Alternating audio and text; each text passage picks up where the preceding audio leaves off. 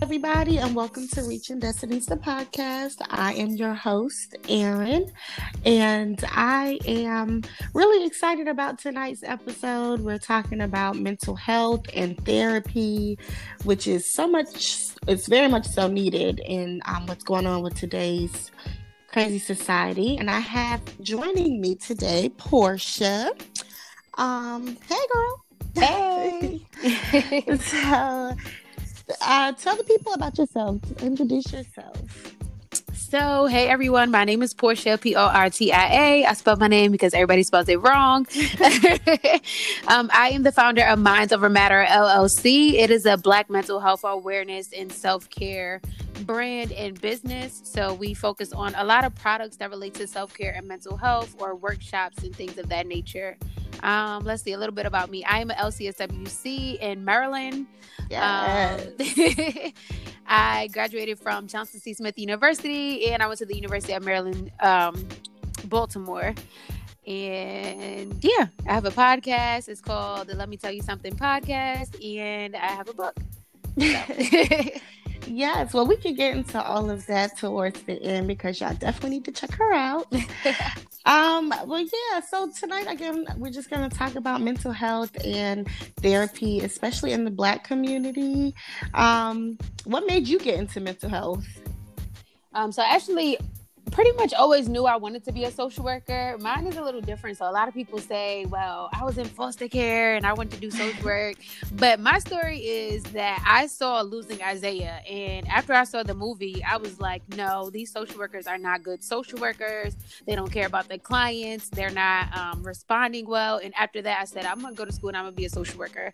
So I have 2 degrees in social work and hopefully 1 more. So, yep. Yes, I love that movie. That movie was deep, and the social workers in that movie were trash. Yes, I was like, these people are horrible. Yeah, they didn't care. Mm-hmm. How important do you feel mental health is in like the Black community? So I feel like it's very important in the Black community, extremely important. I think the issue is that we have so many cultural norms that hurt our community. So like what goes in the house stays in the house. Now there are certain things, of course, you can keep at home. We get that. We understand that. But when it comes to abuse, when it comes to domestic violence, anything like that, when it comes to the heavy stuff, those are things that need to be dealt with. And those aren't things that should stay in the house. It shouldn't be a hush hush when it comes to those type of things. But because we do that, we end up having all these mental health issues that are unaddressed. Right. I definitely agree with that. I agree with that. What's one of like the biggest issues that you've seen, like as a whole? Like what is something that you feel like it's like the biggest thing that brings out a lot of mental health issues that are underlining? A lot of unaddressed trauma. So it's just a lot of people like going on with their days, but they're not dealing with the trauma. And then a lot of that goes into, okay, so I have this trauma, but now I'm getting into a relationship or a friendship with this person, and I'm bringing my traumas into here. They, of course, don't know how to deal with it or can't deal with it. And then that becomes another traumatic situation. So just a lot of unaddressed trauma, and sometimes people don't even know that they have like trauma that they're dealing with or mental health issues that they're dealing with. So definitely those 2 were one. So you said like, that a lot of people don't know that what they're dealing with. How do they like find out, or like what kind of is like triggering that you feel? I think it depends on the person. So trauma is, of course, subjective. So it's whatever you think trauma is, or whatever was traumatic to you can be traumatic to you. I think a lot of times like depression is another big thing, or having mental health issues in general is a thing that people don't realize because they think it's just normal, or they feel like, oh, I'm being crazy today, or it's a one-time thing. So a lot of people who are depressed, and don't know about it, they'll just think, oh, well, I felt like this today, but I don't feel like this every day. So, or I don't feel like this or excuse me, I don't feel like this today, but I felt like this yesterday and all last week and all last month, but I'm okay because I went to this party, or I'm okay because I went to eat, or we had like things like that. It's like, no, like you have moments where you feel this all the time and you don't know why you're not doing anything about it. So those triggers can be seasonal depression disorder for one example, just around the holidays. Some people are really more depressed than any other time, but sometimes people don't even realize the change in season is also an issue as well. So it's not even just like your connection with what happened around that time, but it's literally, okay, it's cold, I'm not really interacting with people, things like that. So definitely those. And also like substance abuse. I feel like we all have that auntie or uncle that we're like, yeah, she always drunk or something like that. But really, they have a substance abuse issue. Right. And we also have those friends, right, where we go out and we're like, oh well, she drink more than 3 drinks. It's like over. We know how. Yes, we like, okay, we not gonna do this with this friend, and we know how to navigate it, but we never call it a problem, or we never tell them about themselves. We just say, girl, you acting a fool, kind of thing. Now, I actually just mentioned on social media not too long ago about seasonal depression, and I had a lot of questions, like, what it was. A lot of people that thinking like, maybe they're going through that, and that, kind of trying to cover up the fact that we are in this pandemic and it is really getting to them more than they want to admit. So just like explain seasonal depression in a nutshell. Like, what's your take on it, or how do you feel about it? Girl, yeah, we can even do a live on this if you want to. But seasonal affective disorder is really when your whole being, pretty much, the easiest way to explain it is your whole being is changing when the seasons change. So that could be, okay, now my mood is extremely low. It goes into a lot of the signs that regular depression is, or major depression is, which is you're not eating the same, you're not interested in the activities you used to be interested in, you're losing interest, you could be losing weight or gaining weight, you're just really down and out, and you're hopeless. A lot of times you're hopeless as well. So those are just some of the signs of seasonal affective disorder, but it's different from depression because it happens when the seasons change. Now, a lot of times when we talk about it, we'll talk about it during the winter or the fall, because a lot of people have it during that time. But I actually did research on it because this is something I'm very interested in, and it can also happen within the summertime. Because people, people are just, it's subjective. So people can feel like, okay, like the winter might really be somebody's strong point. But the summertime might be, okay, it's too hot, it's sticky, like my whole mood is changing. And it's not just those things, but it's changing your whole being for a long period of time. So that's the major difference between the two. But yeah, for sure. Because me personally, I hate winter. I don't like the cold. I don't like snow. I don't even like seeing pictures of snow. Like, I might like none of it. Like, that is something that's just not for me. Like, it's to the point where my family would be like, she's not gonna come in the winter time, because like winter is not my thing. Like, I don't like it at all. I really enjoy the sun, and it affects Black people even more, because Black people thrive off of the sun, literally. Like, so that's why exactly, like literally, that's why so many Black people actually experience it and don't realize it. When you like yearn to go on vacation, or you feel like, oh my gosh, it's normal for sure to feel those things. It's just that a lot of people think, oh well, I'm just in a mood, or my friend is just in a mood, but in reality it's affecting you more often. And then with COVID, like you said, with COVID it's completely different as well, because we've been isolated for so long in the months that we thrive off of. So now we're going into these winter and fall months, and fall hit us real hard this year. Like, it did, right? So now it's like, whoa, it really is fall. But I don't know if it hit us hard, or if we just got spoiled with the fact that last year it wasn't too deep into the fall. So now it's like, oh, okay, like you really are fall, or autumn, whatever you want to call it. But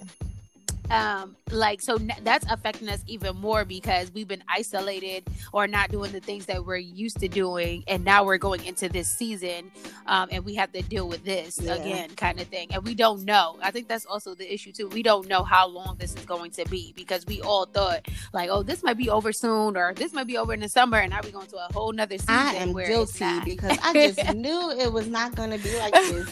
Here we are, almost literally, me and my husband were just talking about that. It has been been, in a couple more months, a full year that we've been in this foolishness. And everybody's like, in the beginning, it was like, it's just our new normal. And I was like, bull crap. Is that my new normal? Like, And sure enough, it has been our new normal. I'm tired of these masks. I'm tired of all of this. Yes. Like, you know, so I was just thinking, and I'm still like, you know, I'm still very, very hopeful.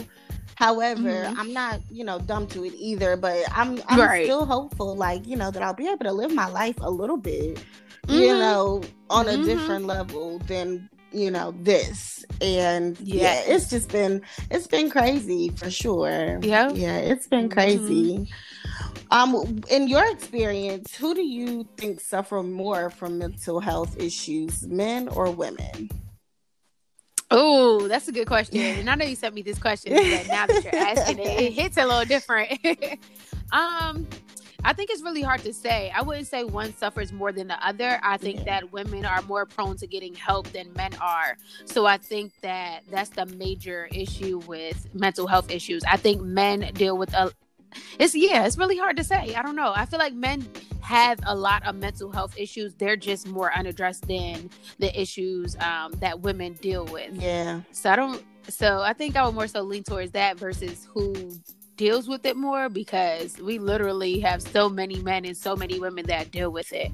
So that's kind of hard. But yeah. And what about like your take on as far as like, who do you think suffers more out of adults and children? Do you deal with both? Like, your clients, you have a mixture, or? So I do family therapy, so that's when I deal with the adults. I have had adult clients, but they're mostly like young adults, because I prefer not to work with adults. Same. I prefer the young adult. Well, I do prefer the young adult population, but I mostly work with elementary school and up. Ooh. So right now I have middle and high school, but when I first started, I was working with elementary. Yes, I'm at that point. I'm at that point now, though, where I'm like, you know, let me move over to the adults who are. Well, you know what's crazy, because I work with adults in mental health, and they are children. So there's that too. Yeah. So it's definitely that. I'm in a stage where I'm like, okay, it's time for me to switch populations, because it's just a lot. But I do think the issue I see the most is that adults are more comfortable with their issues. So they're like, yeah, I got problems, but it'll be fine. But when it comes to their children, they have a lot of issues, but they're not willing to address those issues fully. And then if they are, the real problem is parents, should I say, a lot of parents think that, okay, well, my child is in treatment, so you can deal with them, but they don't want to be involved in the treatment. They're like, no, well, I'm not here for the treatment. My child is, right. And it's like, you're the problem, like, probably, because so. Probably.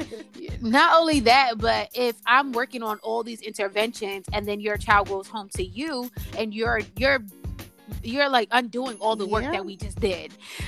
So definitely I like that's the issue, and that's what makes me want to change populations, because it's so hard to deal with people children who really want to learn and grow, and who are able to learn and grow, and their parents are not invested in it, or even the teenagers, they're like, yeah, like I'm here, but I'm not here, kind of thing. And it's like, I'm over chasing people down. Like I'm ready to do the self referrals. Like, come to me with you, because you're more invested that way. Unfortunately, absolutely. I am in a place where it's like you can't help everybody. And I knew that, and like, you know, I've been through that, but I'm in it even harder now, because it's just like, you know, I don't know what you want from me, and I can't do everything for you. Like, my clients want me to find them a job, go on the interview with them, fill out the application. They want me, like, you know, do the resume. I'm like, so what you doing? Like, they want you to enable them a lot of times. What are you going to do? And, you know, I just actually had to tell, she's a young adult, and I just had to tell one of my clients, like, you just call me when you're ready. That's what you do. Because it's clear that my efforts are way more than your efforts, and I'm not interested in that.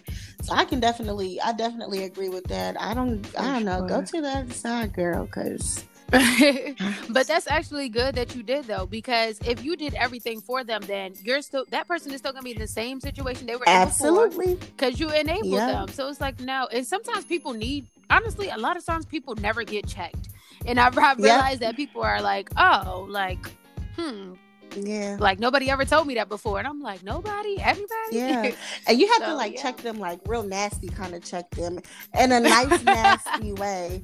Because, a nice nasty, you know. And she's just like, well, I mean, you're like my job coach, and I'm like, no, wait, 1 second. Let me break it down to you. wait now, wait a second. Yeah, it's definitely like, you know, I told her, I was like, you know, well, I got a job, so. Right. You know, when you're ready to get a job, you just holler at me, because I the same with kids. Yeah. I have to tell kids all the time, I'm not your little friend. Right. Like, hold on, let me bring it back. I'm not your friend, and I'm not your mother. Okay? So, job coach, I can do that. I can be your job coach, but you're gonna help me help you. Okay, that's how we gonna work this out. What's your take on medicine, like depression and stuff, medication? I think that medicine is good for some people, but I don't think medicine is good for all people. So I definitely believe in steering clear of those professionals who feel like, well, I met you the first day, you need to be on medicine, unless of course you can see that person needs to be on medicine, which you can more than likely tell immediately. If it's that for the first day, I mean, you can automatically tell, like, okay, yeah, you might need to be on medicine. But I think that there are some professionals, especially those who don't work with Black people, they'll say like, oh yeah, you need to be on medicine, your kid has ADHD. Like, okay, well, what else can we do before we get to the point of saying that we need to be on medication? So I'm not fully against it. I am against like a high dosage of medication, and I am against the immediate need for the medication if you didn't try other things. Because I've had kids who, like, I've had a kid before, and he definitely needed to be on medicine, but he didn't need to be on the dosage that he was on, because it literally changed his whole entire personality. And it was very scary to see, because it was just like, hey, how are you? Good morning. And he was just like, hey.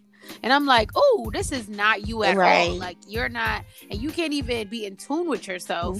So I'm definitely like, I'm an advocate for medicine if that's what the person needs, but I am an advocate first of understanding what the person's needs are and how to address those needs outside of medication, before it gets to that point. So I'm glad my full-time agency, they definitely are not medication pushers. They'll be like, well, did you try this? Did you try that? Okay, let's try this. And they'll automatically give you a low dosage, unless of course you meet the qualifications, but they'll give you a low dosage to try, and they'll monitor what your medication is like and how it's affecting you. So I definitely think it's different strokes for different folks, because I am against medication, especially in children, because essentially they're children. So let's start with children-based things, and I feel like, you know, medication is for adults. Like, you know, I don't feel like every child needs medication.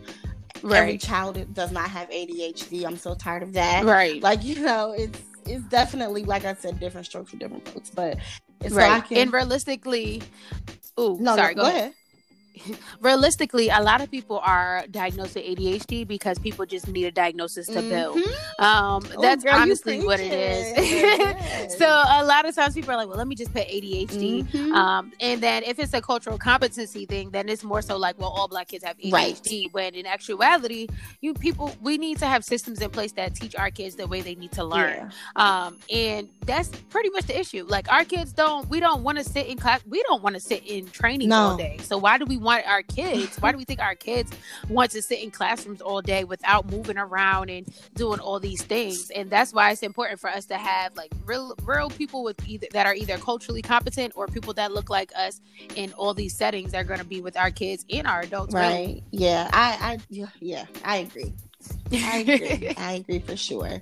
What do you believe the best coping skill is for like sustaining one's mental health? That's a good one.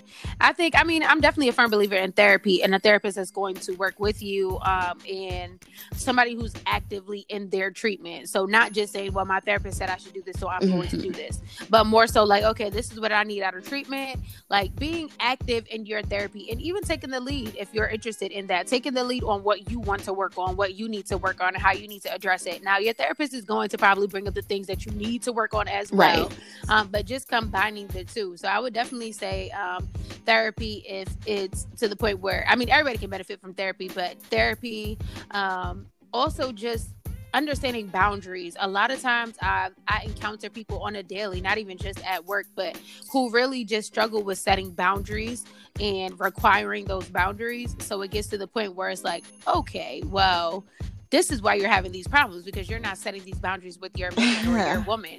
Actually, you're having these problems. I wrote my boundaries down literally yesterday because, And sometimes that's what it is, though. I think that's so good. That's a good activity. Yeah. Oh my goodness. It's a good activity, because a lot of times we'll be like, well, I don't like this, I don't like that, but we're not really in. Maybe that's the problem too. People don't even know what their boundaries are. So if you write it down, like you said, and then address it, then it's like, okay, this is what I want out of this, and this is what I want out of that. But I've told people before, like, a lot of times I'll know what my boundaries and stuff like that is, but I never required it, or I didn't require it enough. So it's like one of those things where you know the information, so what are you going to do with it? So you also have to require it as well. You can't just be like, well, I don't like this, I don't like that, but then not address it when it's time to address it. And I think that's another issue too. A lot of people are so people pleasing, I guess, or afraid of confrontation. That's the biggest thing I've learned, like, over the years, that a lot of people are quote unquote afraid of confrontation, but in reality you don't speak up for yourself. So that's what it is. And because you don't speak up for yourself, that is a boundary that's being broken, because you're letting people do whatever they want to. So now your mental is messed up, because you're questioning yourself, you're questioning your thoughts, your beliefs. Come on. And you're taking all of that, girl. Yes. And then you taking all of that in, and now it's like, okay, now I'm down and out, now I'm depressed, and all you had to do was tell somebody, this is not how this, I didn't like how you treated me or how you spoke to me, and this is not something that I want to just hold in, because we keep all these things in, and now we don't have a healthy mental. And then we post things, like I saw a post and it's just so irritating to me, and it says something like, we all have or I have a sad story too, nobody cares, work harder. And that's why you have unaddressed mental health there issues. It is. And there it is. Boundaries are that's a whole, we could do a live on that too.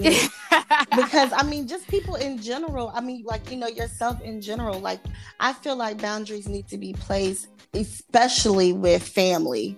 Like, Yes, I just feel absolutely. Like you're your own person. You love your family. You love, the love that they give you. But sometimes you need your space. Sometimes you need some time to be away, and you shouldn't feel bad about that. Like, Exactly. Yeah, so. And I think sometimes family will try and make you feel bad about it. And that's what it is. Because a lot of times people are like, no. And then it's like, oh, well, she didn't want to come. She didn't want to do this. She doesn't have to. She literally does not have to. And that doesn't mean I love you any less or I care any less. It means that I need to put me first, because I can't be anything to you if I'm not anything to myself. Right. I'm working on it. It's hard, but I'm working on it. It is. So sometimes you gotta keep telling yourself, like, okay, this is me time, and that's okay. Right. This is until you're like, you know what? I feel okay about this.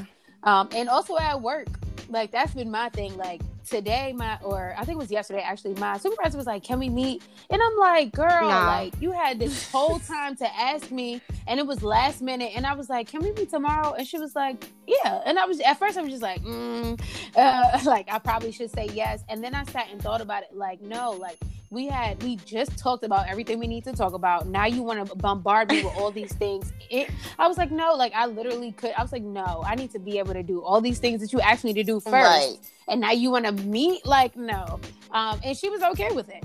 So it's just like, sometimes you have to know when to. Now, I'm not saying tell your supervisors no all the time now, because that's your supervisor. But just being able to set those boundaries. Like, a lot of times she'll send me emails after 5 o'clock. No. I'm not responding. Catch you in the morning, sis. No. Yep. Period. And if I do respond, I'm gonna tell you a trick. If I do respond, I schedule it for the next morning. So that way it's not like, oh, now you have the opportunity to keep responding back and forth to me. No, I'm gonna go ahead and type it up because I don't want to forget, and then I'm gonna schedule it for the next morning. So you know. Noted. That is good. That's good to know. Schedule all my emails. Yeah. Okay. Well, see, let me tell you, I've been there, done that, working all the time. Okay. Yep. Never a second off, even on my off days I'm working, and I am done with that. So when I leave, I used to be the one to bring my computer home, and I'm working. You know, I'm not doing that no more. And now I got this baby, and I can't do that no more. Okay. So you know, so it's just one of those things where and you know, I'm saying I've been there, done that. I literally been there, done that within the last 8 months since my daughter has been here. But I realized, like, I have to disconnect. Yeah. Otherwise, I'll never have any time with her, never have any time with my husband. Like, you know, it's always just been like, you know, work. And that is ghetto. Girl, so ghetto. Yeah, I was not. I totally feel you. Yeah. So, because I actually had the same.